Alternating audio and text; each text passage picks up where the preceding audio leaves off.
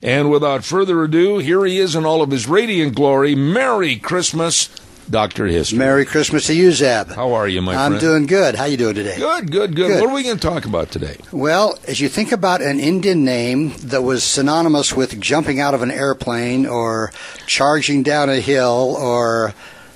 what's the name? Well, let me stop and think. Geronimo!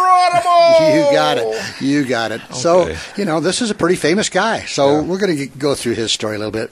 Now, here's what he said at one point in his later life. He said, "We were reckless of our lives because we felt that every man's hand was against us.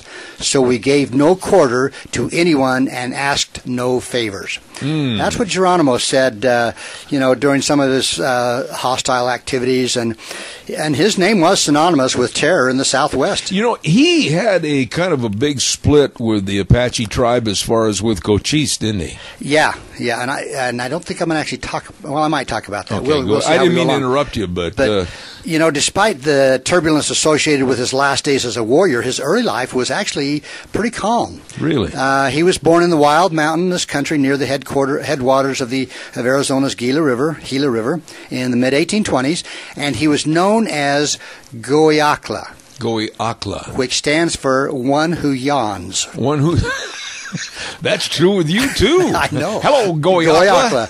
So he was the grandson of a chief of the Apaches, and Goiakla's father married and I don't know if I'm going to say this right, a Bedonkohe Apache. Oh, boy, you're asking the wrong man. Anyway, so he joined their tribe. Yeah. Well, when Goiakla was an adolescent, his father died. He took his mother to live with relatives among a band that was later led by his friend Jew, J-U-H, and I'm not sure if that's how you pronounce that. Yeah, I'm not sure either. But, and he proved to be a good chief. Goiakla performed 4 kind of novice raids, if you want to call it that, and completed other required activities to gain admittance to the Council of Warriors when he was 17. So it was kind of a Boy Scout merit badge to raid and kill? Well, loot, whatever. Yeah, pillage and plunder and everything, yeah. But soon afterward, he married a gal by the name of Alope. Boy, you're really into the names. I'm into the names today. And you're going to get in trouble, you know that. I know it. Okay. But he had 3 children within a few years. Now, Goiakla's entire family, including his wife, 3 children, and mother, were slain during an 1850 massacre by Mexican soldiers, while the Apache men were absent from their camp in Chihuahua. So he was about 30 then? Yeah. Okay. I mean, so stunned by his loss, he lusted for vengeance, and he said, "My feelings toward the Mexicans did not change. I still hated them and longed for revenge. I never ceased to plan for their punishment." So at this point, Goiakla, previously known as really more of a medicine man than a fighter. Really? He gained prominence as a resourceful and merciless warrior after this. And the following year, he was called Geronimo. Who changed the name? I think, well, let me go with this last little bit, and I think that's where we'll understand why they started calling him Geronimo. Okay. All right. They call him Geronimo after he led a wild charge against Mexicans who screamed Geronimo. And they were appealing for help to their patron saint, Jerome. Saint Jerome. Or Geronimo in Spanish. Oh, my goodness. So Goiakla's fellow warriors took up the cry, and thus he became Geronimo. What does that mean? In Apache? I don't know. Oh, okay. I don't know. There's your homework. Okay. So anyway, contrary to popular assumption, Geronimo was not a chief. Now, he led war parties numbering as few as 3 braves into Mexico. He willingly followed the leadership of such great war chiefs as, Cochise, this Joe, and Mangus Coloradus. And for decades, he looted and killed ceaselessly. Got a question. Okay. Wouldn't you agree with me that you said something a moment ago that I think a lot of historians and a lot of teachers say wrong in the schools? Geronimo was not a chief. Right. Right, exactly. And a lot of people portray him as a chief of the Apaches. Exactly, and he never was. No. but popular thought. But anyway, for decades he looted and killed, and his fierce countenance, and I'm going to show you a picture here in a minute, Zeb, but he was a mean-looking dude. He was. His countenance reflected a murderous temperament, and although he stood just 5 feet 8 inches, he was barrel-chested and possessed seemingly limitless stamina. Yeah. He took several wives and sired several more children during his life, but he could never abandon the warrior's life for very long. Now, eventually, Geronimo's enemies included the white people. Co-chief and Geronimo joined together for a while. Who was a Chiricahua chief, right. And he sought vengeance among the whites, civilians. And during the first 2 months of Cochise' retaliation, 150 white people were slain, and Geronimo participated in his share of raids on stagecoaches, ranches, small settlements, all those things. But Cochise brought together 700 warriors, which was the largest Apache fighting force ever assembled. Mm-hmm. And Geronimo was part of this party. Right. And they set an ambush in a place called Apache Pass on July 15th, 1862. And however, the 126-man Army column, which became the target of the ambush, brought 2 mountain howitzers into play. Well, the resulting defeat at the Battle of Apache Pass convinced Apache leaders that in the future they would rely on small raiding parties, a tactic that really fitted them really well, and especially Geronimo. You're right. Now, this is probably a good time for a break if you want, Zeb. I will do that. And a very interesting story about the Southwest and the Apache Indians and Geronimo continues in just a moment with Dr. History. Don't forget Mini-Cassia Sales, 1321 East Main Street in Burley, with my dear friend Zach and all the folks over there. Let's talk about windows. Let's take a look outside the windows right now, and the cold's on the outside, and hopefully the warm air's on the inside, but maybe you don't have that luxury. Maybe your windows are not saving on your heating bills. Well, you need to check out the Western Windows with Zach and the crew over there at Mini-Cassia Sales. Whether it's the Western windows, whether it's the lumber, whether it's the carpet, whether it's the vinyl, whether it's the Tartar Farm and Ranch panels and gates, it's all there for you. A great assortment of what you need at Mini-Cassia Sales. 1321 East Main Street in Burley, and they sponsor Dr. History. And now, here he is. All right. Okay, we're hitting about the 1870s now. Now, they really don't know for sure when he was born, but by now he's about 50 years old, supposedly. So anyway, he settled on the Chiricahua Reservation in Arizona. Later, he was placed on the Warm Springs Reservation, but he kept slipping away on raids. And in 1877, Geronimo's band was struck by a patrol under Lieutenant Rucker in southwestern New Mexico. Geronimo lost 10 warriors. Well, he turned up at Warm Springs with livestock stolen during recent raids. Now, angered when he was not permitted to draw rations for the time period he'd been absent on raids, which I thought was ironic.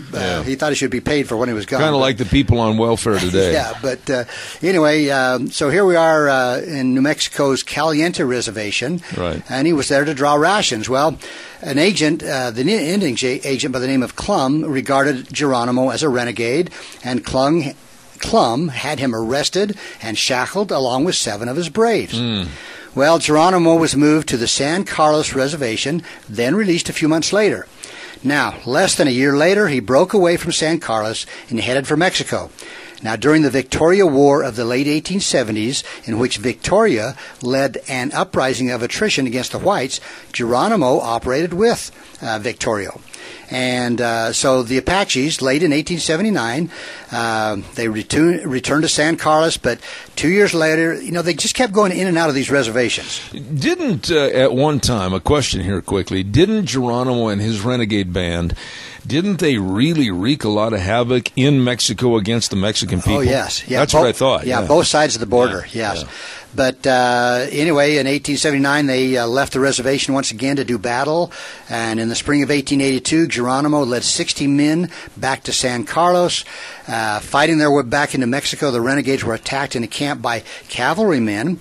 Under a new agreement between the United States and Mexico, this so-called hot pursuit agreement permitted troops from either country country to cross the border while chasing marauders. So the Apache suffered a lot of casualties by then, and they finally fought their way through to the mountain hideaways in Mexico, where they resumed their war against the Mexicans. You know, when you think about this, and you talk about the years 1879, 1882, and think about how old you and I are right now, that was only about 67, 68 years before we were born. Not very long. Yeah.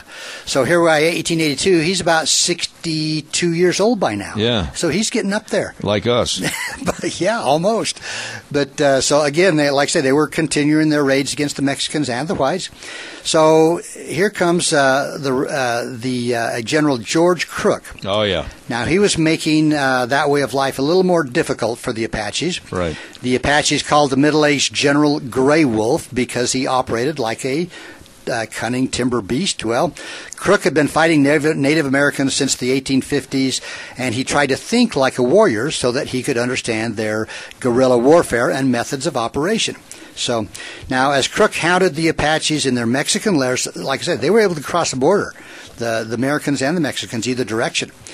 So Geronimo agreed to a parley with Gray Wolf in May of 1881, but it was nearly a year before the vicious old warrior finally crossed the border, accompanied by nearly 100 die-hard followers and 350 stolen cattle. Well, the San Carlos Reservation officials, however, confiscated his herd. These were not white men's cattle, Geronimo complained. He said, "We'd taken them from the Mexicans during our wars, so they really are cattle." Well, Geronimo located his reservation home 17 miles southeast of Fort Apache. Now, although inclined toward stock raising, the Apache were issued plows by the Indian Bureau and ordered to become farmers. While Geronimo's wives did the work on his farm, he remained peaceful for about a year. But you can't make a farmer out of a warrior. No. Really. No. So, anyway, Geronimo and other leaders resented the bans on wife-beating, drinking, some stuff called Tiswin, which is a weak beer brewed from corn. Ooh, sounds really good. Yeah. So they were banned from that and other traditional practices. Well, when Geronimo and the other Chiricahua leaders went on an all-night drinking spree, a few days later, Geronimo, perhaps fearful of repercussions and certainly restless for his old lifestyle, he led 4 other chieftains, 38 braves, and 92 women and children in another outbreak. Why do you think they gave him so much respect if he wasn't a chief? You know, that's a good question. And I don't know if it's just because he was older by now, and maybe they just respected the fact that he was an older guy. Yeah. But he seemed to have a leadership ability. But something that we could have here in this country. It's true. But with all these people, the renegades cut the telegraph wires, then headed for Mexico, and they pushed 120 miles before halting for their first camp. Now, these are women and children, too. That's a long push. So the Apache scattered, with each of the 5 leaders taking a small band into remote locations. Well, Crook coordinated the pursuit on the American side, while the Mexican troops also rode to the chase. So thousands of soldiers tracked these fugitives relentlessly. And yet Geronimo and a handful of followers remained hidden. And guided across the border by Apache scouts, one of Crook's detachments attacked Geronimo's camp on August 7th, 1885, and captured 1/3 of the band's women and children. So 6 weeks later, Geronimo slipped back into San Carlos, recovered a wife and a child, then returned to northern Mexico with his family. So he was just, like I say, all over the place. But anyway, when Mexican troops invaded his Sierra Madre sanctuary, Geronimo agreed to meet with Crook. So just below the border into Mexico, Gray Wolf promised to try to persuade government officials to let the Apache return to their reservation after spending 2 years as prisoners in Florida. Now, Crook hurried ahead to telegraph Washington about the surrender, only to receive the reply that was not acceptable. So Geronimo left the custody of Crook's scouts, however, and was on the loose in Mexico with a few followers. Now, a bootlegger had provided the Apaches with some whiskey, which was not good. Nope. And he, unfortunately, became drunk. His misgivings increased, and he said, "I feared treachery, and when we became suspicious, we turned back." Now, Crook was criticized, which prompted his resignation. He quit.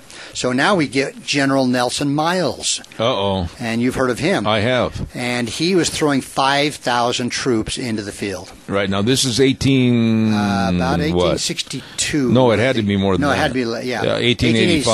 1886. Right okay. Yep. So 5,000 troops. Geronimo, they scoured Geronimo's old haunts, but the Apache somehow avoided contact, and only after Geronimo learned that the other Chiricahuas were about to be shipped to the east did he finally decide to surrender. Now, Geronimo turned himself in to Miles in September 1886, and he shortly found himself on board a train for Florida. Now, Geronimo was incarcerated at Fort Pickens outside Pensacola for the better part of 2 years. So now here we are, 1888, and he was moved to Mount Vernon Barracks, Alabama. In 1895, they removed him to Fort Sill in Oklahoma. I've been there. Have you? Yeah. Okay. I've been And this is where Geronimo spent the final 14 years of his life. At Fort Sill. Yeah. I didn't know that. So the old Indian warrior picked up a little English, and he learned to write his name. He became something of an entrepreneur. He was selling buttons from his coat for $0.25 apiece, his hat for $5, and he was hawking bows and arrows that he made. And for an extra 50 cents, the customer could purchase the old warrior's autograph. He proudly showed off his many battle wounds. He was a popular attraction at the exposition in Omaha. Isn't that kind of a shame, though? I mean, kind of a degradation of pride. You know, it is. And here's a very proud it hurts me warrior. to hear that. It really does hurt me to hear that. In fact, in 1898, he was at the exposition in Omaha, the Pan American Exposition in Buffalo in 1901. So by now, he's about 80-some years old. Oh, my.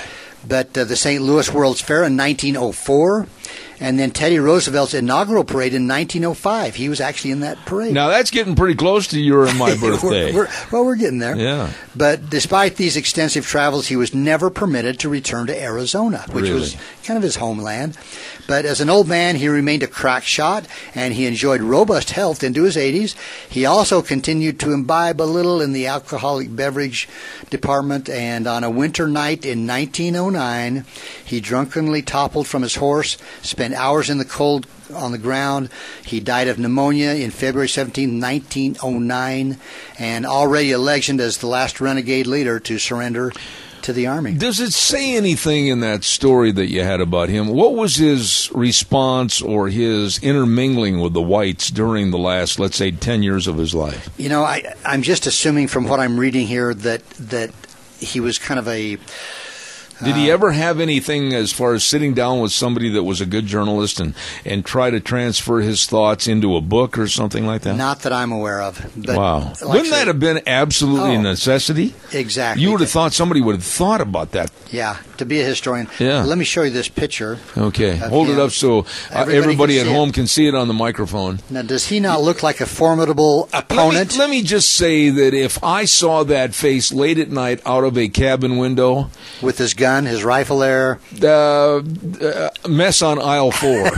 I mean, now this is a picture of one of his wives. Now, she's pretty. She's kind of pretty. Yeah. So I'm assuming this was not his first wife that was killed. Yeah. But what an interesting guy that... But really, everything you have there is from the perspective of a historian that just got second and third facts. Right. And it really is a shame that somebody didn't sit down with this man and really get the straightforward truth. Yeah. Now I'm going to show you here another picture. This is when he was a little older, and then this, I think, just before he died. Really? But now, the one there, I mean, my goodness sakes, he looks like a very enterprising young man. Yeah. And again, it is sad that he became kind of a tourist attraction, so to speak. I don't like that. And a proud chief. And he lived, as you think about that, through all the days of the battles with the Indians. In the Southwest. Yeah. Yeah. And lived to be that old. So. And him and Cochise, I don't think were the best of buddies. Yeah, I remember reading about that. They kind of had a splitting. There was a big problem there. Yeah. But and then you mentioned Victorio. Now Victorio has been featured in a lot of Western movies. Okay. And I think one that comes to mind was John Wayne in the movie Hondo. They kept referring to the Indian chief there as Victorio. Yeah. Yeah. Is it Victorio or Vittorio? I think it's Victorio. Is it Victorio? I believe so. Okay, check that out. Anyway, That was an excellent story this morning. And really, it's not that far in advance of when we were born as kids. You know what I mean? They're only about 60 years ahead of us. I mean, into the 1900s. And what a shame that he departed the way he did. Yeah. That's a shame. It is. Anyhow, what's next week? That's a good question. Thank you. I'll ask it again. What's next week? I'll know about next Sunday night. Okay.